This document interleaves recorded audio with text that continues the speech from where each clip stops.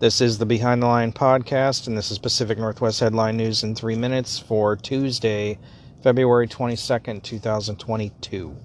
City of Seattle workers had hoped to remove a pair of homeless encampments on 4th Avenue between James and Columbia in front of City Hall on Sunday, posting a notice 2 days prior. Activists with a group known as Stop the Sweep Seattle sought to prevent the sweep, calling on advocates to show up and push back on the removal and to bring signs and mutual aid supplies. By Sunday, several advocates showed up to block city workers from clearing the encampments, holding the area for hours and refusing to allow outreach workers in to conduct the removal.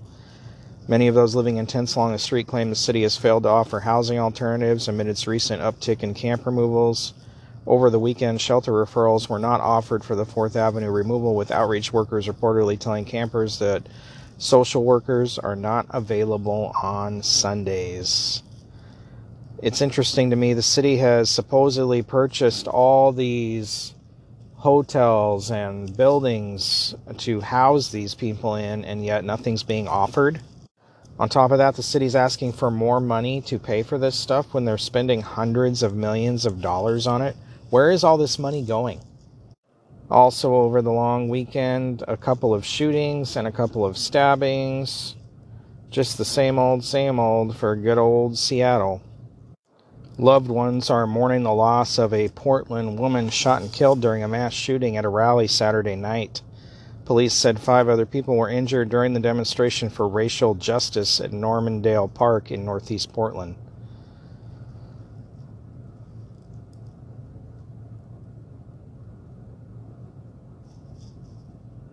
At a separate shooting in Portland on Sunday, a mother was killed, 2 children were wounded, and her boyfriend critically hurt when bullets ripped through a car late Sunday night in southeast Portland. The gunfire riddled the car around 10:40 p.m.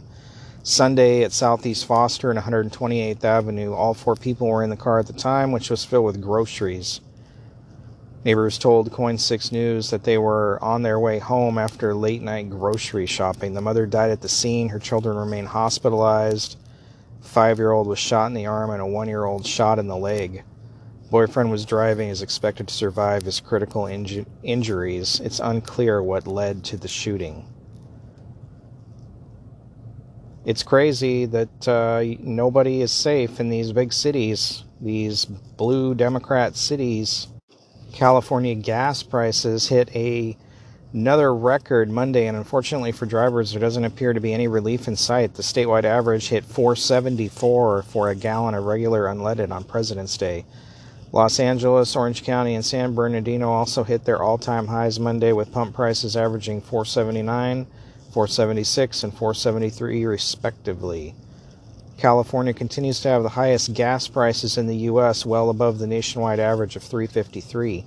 Officials are blaming this on the Ukraine-Russia situation.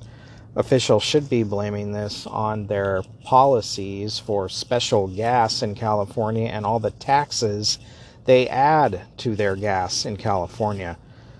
These people in California have done this to themselves. Wake up. This has been Pacific Northwest Headline News in 3 minutes. For more, visit BehindTheLinePodcast.com. Thanks for listening.